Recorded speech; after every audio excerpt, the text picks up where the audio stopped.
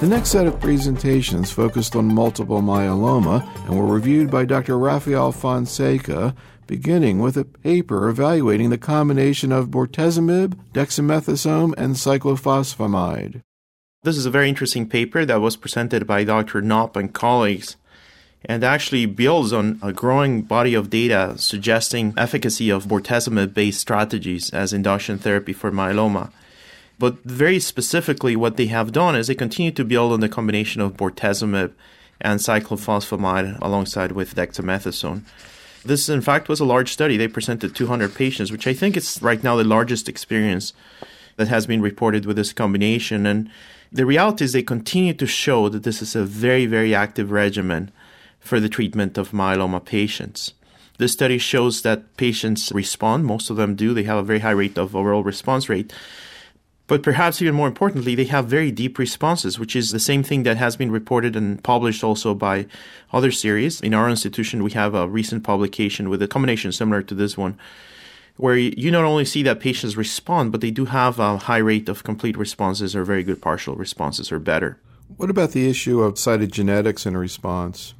You know what? It's an interesting point they raise. So they say that the response is independent of cytogenetic analysis with the exception of -17.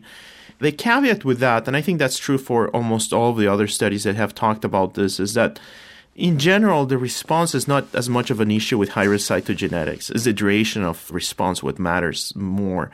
But even then, I think the important part here is that the patients with -17 actually do have a lower response rate, which remains still a problematic aspect of the treatment of myeloma. But what they're showing, on the other hand, is that some of the other high-risk genetic features respond very well. So it is possible that this could be an ideal induction strategy for any patient, irrespective of their genetic category.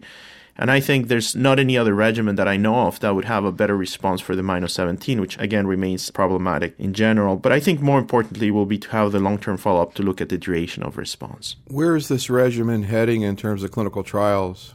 Well, this regimen is actually now being tested in a very important phase 3 clinical trial, which is the Evolution trial.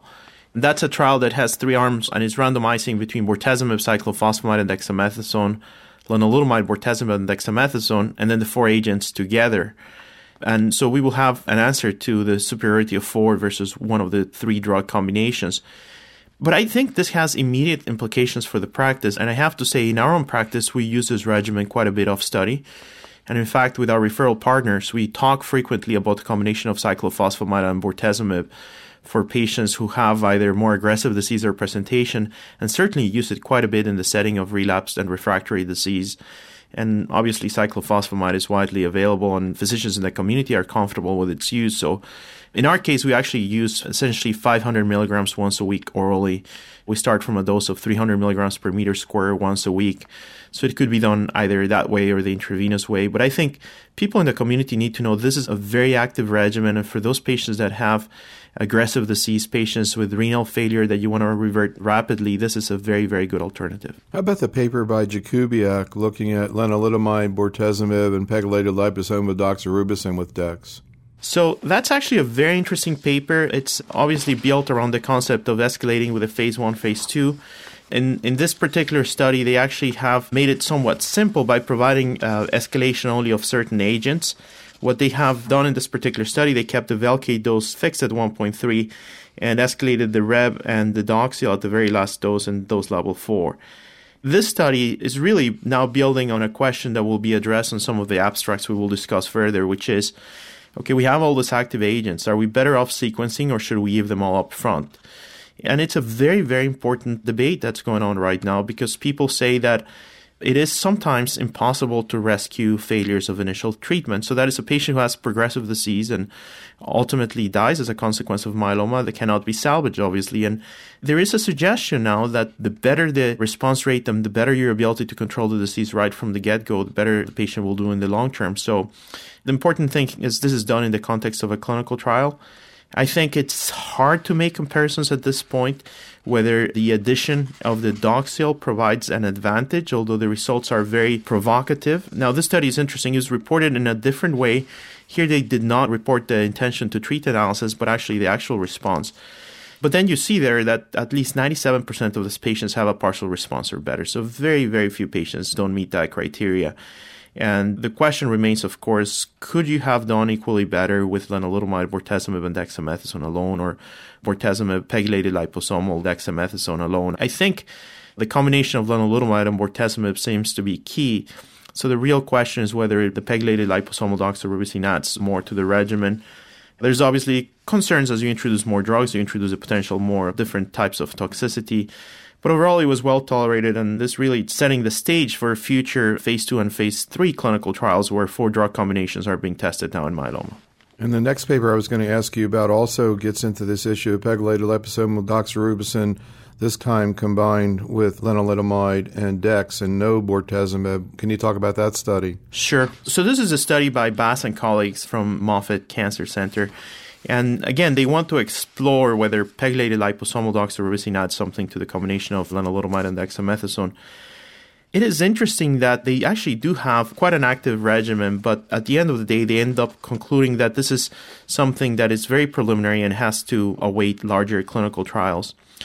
Now, there might be different pathways for the treatment of myeloma, and as we have seen in other clinical trials, lenalidomide may not necessarily create synergy when it's combined with things such as cyclophosphamide or pegylated liposomal doxorubicin. So I think the way some of these combinations are being organized is that patients either get treatment with lenalidomide and low-dose dexamethasone, which is a convenient oral simple regimen, or they go into the 4-drug combinations where many of us are starting to think that bortezomib does provide some synergy, be that with pegylated liposomal doxorubicin or cyclophosphamide. So this study kind of falls in what we're seeing with other lenalidomide combination studies, that it's difficult to discern an added benefit from the pegylated liposomal doxorubicin. In fact, he finishes by comparing this to len low-dose dex, and the overall response rate is quite similar, and very good PR or better appears to be a little bit higher in patients who get the liposomal doxorubicin combination. But in fact, one has to look further into long-term overall survival and event-free survival. So I think it's interesting, but at this point, and as the authors state, it's a bit early to draw any firm conclusions about trying this combination in the clinic. It also seemed a little bit on the toxic side. What was your thought on that? Yes, thank you for bringing that up. Yes, and neutropenia and fatigue were 2 things that were noted as significantly higher in patients who got this liposomal doxorubicin. So in the absence of clear benefit, I think one would really be hard-pressed to propose this combination. So just like they say, it's too early to say that this is better. My gestalt or interpretation of this would be that I think pegylated liposomal doxorubicin may do better when it's combined with bortezomib than when it's combined with lenalidomide. And it sort of falls into that thematic dichotomy of maybe bortezomib combinations with doxorubicin or cyclophosphamide versus the simplicity of the oral regimen with Lendex. What did you think about Palumbo's presentation looking at VMPT versus VMP in older patients? I think it was a very, very interesting presentation. I think it was my favorite, actually. I thought it was really cool. I think it's really cool. And, I really have to take my hat off to the Italians because every time we go to one of those meetings, they present hundreds of patients in randomized phase 3 clinical trials. And just like the French, they really should get the credit for leading the way of performing this randomized phase 3 clinical trials. Now, this is one of those trials that really goes to the heart of the question, are we better off giving everything up front or should we sequence? And what their goal is really is to see whether BMPT is superior to VMP. So specifically, does the addition of thalidomide add something over VMP, which has been reported, of course, is very active in the VISTA trial. But the second part of this, which is actually equally important, is the issue of safety and peripheral neuropathy, which I think was a seminal observation and hopefully something that could help many, many patients, because what they show, and the bottom line is they show this a significantly lower rate of peripheral neuropathy when bortezomib is administered on a weekly basis. And all of us who treat myeloma patients know this is one of the most difficult complications, a dreaded toxicity of bortezomib, and something that if patients can get away with a much lower rate by the weekly administration, this will be a major clinical advance. Now, he provides some data regarding the time to response and the best response, and then there's some analysis regarding progression-free survival, comparing both regimens. And again, at this point, it's somewhat difficult to know whether the addition does provide significant clinical benefit, although the suggestion is that there's a higher response rate. I'd like to note that this is one of the things that came out of the study in one of the slides where they actually provide progression-free survival and risk stratification. you still see a bit of a separation of the curves between standard risk and high risk. And these are patients that are getting the 4 drugs. So one of the thoughts and one of the themes that we have been talking about in the community is that this idea that all novel agents overcome high-risk genetic categories really needs to await longer follow-up and larger cohorts of patients, because if you see what happens here with the 414, 1416, or -17, in fact, one of them for all patients is statistically significant, then one would imagine that it just becomes an issue of power, and with better regimens, it's harder to show difference, but nevertheless, one needs to keep that in mind. Now, this is important for the following reason. We are talking more and more about myeloma being a chronic disease, but I think one has to be cautious when we encounter a patient who's truly a high-risk patient, because the net benefit of all of the advances in myeloma may not have the same magnitude in patients with high-risk disease. So I was really impressed with the study. They show an improvement in the CR rate of 35% versus 21% when they have the T. The progression-free survival, again, seems to be better. The overall survival still needs a longer follow-up. At this point, it's not statistically significant, but they do show that also improvement in peripheral neuropathy rates. Getting back to this issue of the neurotoxicity was really striking. So when you compare the patients who get weekly to twice weekly, grade 3 neuropathy, 18% versus 2%, dose reduction, 42 versus 11, discontinuation, 10 versus 3. That was in the VMPT arm. Pretty similar differences in the VMP arm. That's a pretty striking difference. I think it's very, very striking, as you state. And this is somewhat reminiscent of what happened with the CREST study when bortezomib was first developed, where they actually used a lower dose and they had very similar response rates and a lower incidence of peripheral neuropathy. So the differences are truly remarkable. Down to 2% is just outstanding. And if we could actually verify these results, but when you look at the number of patients, there's a large number of patients that have already been treated with this combination. So they would seem to be somewhat strong, those numbers. The important part of this is that one of the thoughts that's being discussed in the myeloma community is that chronicity of therapy may matter. And in fact, that's why some of the studies like the MPT study, the IFM 9906, resulted in superior overall survival than transplant, and that is because patients can be treated for longer. And for bortezomib, the number one factor, patients have to be stopped on therapies because of the development of peripheral neuropathy. So if you suddenly start saying, well, now with this 2%, we can actually treat patients with bortezomib for longer. So we create a greater area under the curve for treatment. This might even make the results better because, again, come to compare this to lenalidomide, the rate and the quality of responses just continues to improve over time on patients who can sustain therapy for months. So this actually has to be tested in that context. Is now with this lower rate of peripheral neuropathy, can we treat patients for longer? So does that mean that right now, outside of a protocol setting, you're not going to be changing what you're doing? You're still going to give it twice weekly? Well, that's actually different. I have to say, in our institution, we do use bortezomib weekly as well, too. And for patients who have a pre-existing peripheral neuropathy or we think are at high risk, we do that. We use a similar regimen, as we discussed at the beginning, the NOP study, the CyBorD regimen, we call it. And for our off-study treatment of patients, we actually use weekly bortezomib. And it is particularly because of this lower rate of peripheral neuropathy that we're doing that. What about the paper by Shah et al. Looking at autologous stem cell transplant after induction therapy with bortezomib lenalidomide or bortezomib thalidomide?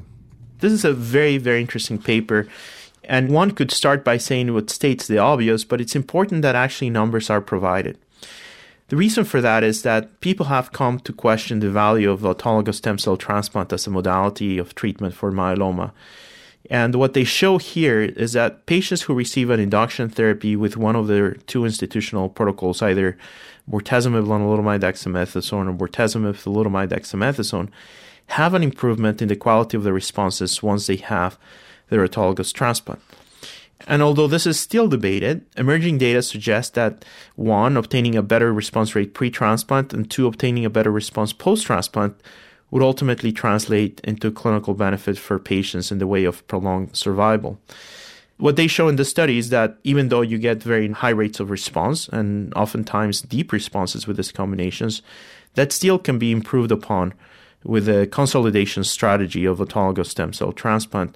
So it does provide at least a context for asking the question, Well, is transplant adding anything to the treatment of the myeloma? And according to the results, the answer should be yes, because patients are having a deeper rate of response. Now, of course, one has to look at the long term of these patients, particularly as it relates to their event-free or progression-free survival. But again, most of the studies that are addressing this, and the French and the Italian have presented two of these papers, both at the ASH meeting and at the myeloma workshop, it does appear that getting better responses in general translates into better outcomes for patients. So I myself like to say, not being primarily a transplanter, that transplant still remains a potentially very useful tool for the treatment of myeloma, and for selected patients, many of us still believe it adds to the overall control of the disease. What about the issue that really wasn't addressed in this study, but a lot of people are talking about, which is delaying transplant? Well, that's a very, very interesting point. And it goes back to the question that was raised also with the 4 drug combinations. Traditionally we know that delaying stem cell transplant results in similar outcomes, and that was shown by the randomized phase 3 studies from the French. And some centers are doing that. They store the cells and they elect to do transplants at a later date. But the concern that has been raised recently is that there are patients that actually lose enough health or die as a consequence of the progressive disease that actually don't get all the way to a transplant at the time of a relapse. Now, having said that, the results with some of the alternatives for upfront transplant are so good that even with that caveat, people think it's a reasonable strategy. At our institution, in fact, we offer delayed transplant for patients who don't want to do that upfront. And for instance, for patients who want to be treated with primary therapy with lenalidomide and low-dose dexamethasone, we think that's a very appropriate strategy just to store your stem cells and do that later on. Whether we will ever have a randomized phase 3 clinical comparison between upfront and delayed in the area of novel agents, I don't think that's going to happen, but at least our interpretation of the data would suggest that that can be done. Another issue relative to some of the newer novel agents is mobilization of stem cells, and there was a poster presented looking at this issue as it relates to lenalidomide. Can you talk about that? Yes, so a concern has been raised regarding the use of lenalidomide and the potential impact that this has on the collection of stem cells. And there is some conflicting data out there, but at this point, most people think that the yield and your ability to collect enough stem cells for 1 or 2 transplants is compromised by the use of lenalidomide up front. So people have tried to look at strategies where you can overcome this limitation. And this paper actually shows what more and more people are thinking, that mobilization with GCSF alone is insufficient for patients who get lenalidomide-based induction, but that in fact when patients are mobilized with chemo mobilization with, in this case, cyclophosphamide and etoposide, essentially all patients can be collected, and the collection is done in a short number of days and with a very adequate number of cells. In this particular case, 23.2 times 10 to the 6 per kilogram cells, which is actually a very, very good collection. Now, this study shows 2 things. One is that the issue with stem cell collection should really not be a limitation in your ability to use lenalidomide, but if stem cells are to be collected, this cannot be done with growth factor alone. Number 2 is that patients who actually get lenalidomide, one would wonder, why is it that stem cell collection is not as good as it has been with other regimens? And it probably has to do with transcription factors and somewhat with degranulation and the ability of some of the proteins and proteases that exist in the neutrophils to actually release those stem cells from the bone marrow. But in fact, if you actually provide the chemotherapy, they are released and you can have a good stem cell collection. Now, there's one comment that I think is pertinent for the study, and that is that if you have a patient who wants to get lenalidomide and low-dose dexamethasone as primary therapy, you're not going to be interested in providing them with chemotherapy with cyclophosphamide and etoposide and potentially create some of the neutropenia or alopecia that goes with that. So the question is what to do for those patients. And fortunately, with the availability of plerixafor, this may actually overcome this limitation for patients who receive induction with lenalidomide. And in fact, ongoing studies are trying to address that question. What about the paper presented by Dr. Anderson looking at lenalidomide, bortezomib, dexamethasone, the so-called RVD regimen? This is a subsequent presentation of data that we have seen at previous meetings regarding the combination of lenalidomide, bortezomib, and dexamethasone. The take-home message for people in the community is that this is something that can be done. And in fact, it's an important option for patients who have failed prior therapies. It is important to remember that patients who have failed lenalidomide, have failed bortezomib, will occasionally respond to the combination of both of these agents. And actually, for the most part, they can be provided at the same doses as patients do receive when they're provided as single agents. One important comment here that people should know is that the dexamethasone has been used at lower doses in the most recent iteration of this combination. So people are leaning towards the use of 20 milligrams more instead of 40 milligrams. And lenalidomide can be used anywhere between 15 and 25 milligrams. I think this study, the data of the study is known.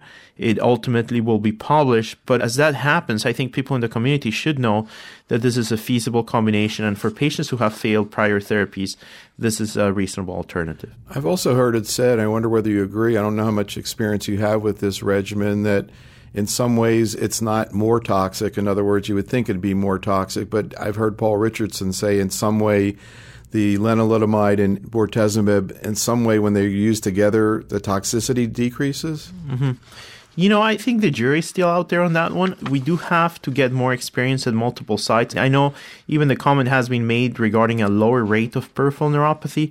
However, if you look at the data from this clinical trial that I mentioned before, the Evolution clinical trial, it does seem like the combination of the three drugs does have some significant toxicity, so it may be an issue of patient selection. And certainly this is something that people will be following closely. But I think what I could say right now is that it's not evident to me that it's significantly more toxic. I don't know if it's less toxic, but it doesn't appear to be much more toxic than both agents used alone. What about the paper looking at bortezomib and dexamethasone following risk-adapted melphalan and stem cell transplant in patients with light chain amyloidosis? This is a very, very interesting paper. This was discussed at the poster discussion and the data presented by the group from Drs. Lando and Comenso. The background here is that for patients with light chain amyloidosis, the vast majority of them have indolent plasma cell neoplasms, either in the form of an MGUS and less commonly smoldering or active myeloma. But the goal of the treatment of amyloidosis patients is the eradication of the amyloidogenic protein, and that is the light chain. So while we debate in myeloma whether complete response may be important or critical, we know that's the case in amyloidosis. In amyloidosis, you need to get rid of that monoclonal protein. And what they did here is they provided something that, as the first time I see this term being used, adjuvant bortezomib, and that is post-stem cell transplant. And what they show is that after stem cell transplant, they had, of 21 patients, 5 of them achieved a complete response and 16 had less than a complete response. And these patients actually, their overall response rate went up higher to 92%, and then 67% of patients achieved a complete response. So what they're able to do is they upgrade the quality of the responses of patients with amyloidosis treated with transplant. And the thought here is that that would improve the balance in favor of amyloid resorption versus further amyloid deposition.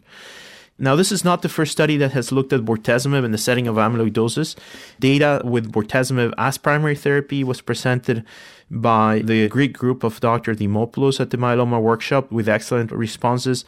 And our group has been working with the use of the same combination, bortezomib, cyclophosphamide, and dexamethasone, as primary therapy for amyloidosis. And I think that the possibilities of the treatment of amyloidosis in the future are much brighter because of this particular set of combinations. Mind you, the standard of care has been on a single autologous transplant with patients, somewhere between 40 and 50% of patients achieving a complete response. For patients who are not transplant eligible, the standard has been melphalan and dexamethasone with a much lower rate of complete responses. And now with the addition of bortezomib, complete responses can be obtained in 60, potentially up to 70% of patients, certainly setting a stage for an improvement in the overall survival and response of these patients. So I think this is very, very exciting data.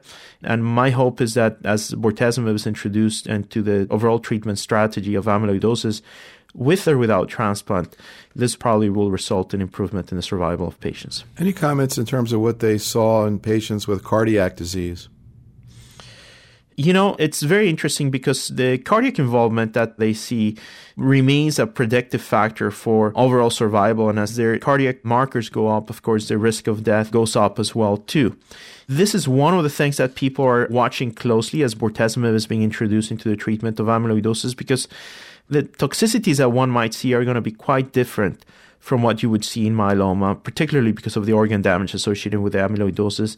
I think at this point, what they're able to show here again is that the cardiac markers remain predictors of ultimate survival, but one would have to be mindful, of course, of the cardiac toxicity. On the other hand, cardiac function can actually improve substantially in a subset of patients, and they may actually be the ones who are responding with a hematologic response here. The last paper I wanted to ask you about was a study looking at the combination of rituximab and bortezomib in patients with Waldenstrom's. This is a study presented by Dr. Irene Gabriel from the Dana-Farber Cancer Institute, where she actually presents on the combination of bortezomib and rituximab. And this is a very interesting study because emerging data shows now that the Waldenstrom's will respond to bortezomib. There is data presented now by several groups and published that shows that Waldenstrom cells, like myeloma cells, do have increased signaling through the NF-kappa B pathway, therefore setting the stage for this being a bortezomib-sensitive disease. And previous data from the group from the Dana-Farber as well does show that the addition of bortezomib may actually be helpful in controlling the flare reaction that is oftentimes seen with administration of rituximab. So what they do is they present a phase 2 study of 37 patients, and these patients had clinical features that were quite normal in distribution as far as what is seen in patients with Waldenstrom's macroglobulinemia. They have a short follow-up, and in fact, some of these responses may actually get better as time goes by because it's well known that the responses oftentimes are delayed in patients with Waldenstrom's. And so they talk about 35 patients. In 6% of them, so 2 patients, they had a complete remission. In 48% of patients, another 17 a partial remission. And in another 10 patients, they have a minimal response. Now, this is remarkable because it's been accepted now in Waldenstrom's, like it is being accepted in myeloma, that minimal responses do contribute to clinical benefit, and patients, even if they have only a 25 or 30% reduction in their monoclonal protein, can have a significant improvement in symptoms. In this particular study, the flare only occurred in about 1 in 5 patients, 20%. What do you normally see in terms of flare? What percent of patients? About 50% of patients will have a rituximab flare, and that becomes problematic for 2 things. First of all, for gauging actual response, but also in a patient who has a high IgM, this actually could prompt a patient to go into hyperviscosity. So the blunting of that flare reaction actually is an important clinical endpoint, and they do respond grade 1 and 2 neuropathy in 26% of patients, and grade 3 only in 2 patients, but that's always something that will remain there. And in this particular study, they use a different dose for bortezomib, 1.6 on days 1, 8, 15, and this is on a Q28-day cycle. But, I mean, they claim that there was no significant peripheral neuropathy, and it sort of harkens back to what we were talking about before in terms of weekly bortezomib, which is what they gave.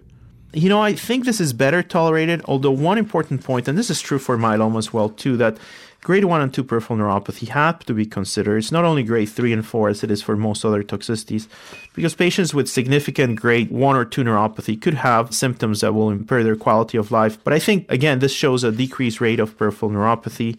And what one might have as a take-home message from this is that both agents are available, and if you have a patient with Waldenstrom's who has a need for a further therapy at the time of relapse disease, this might be an attractive alternative.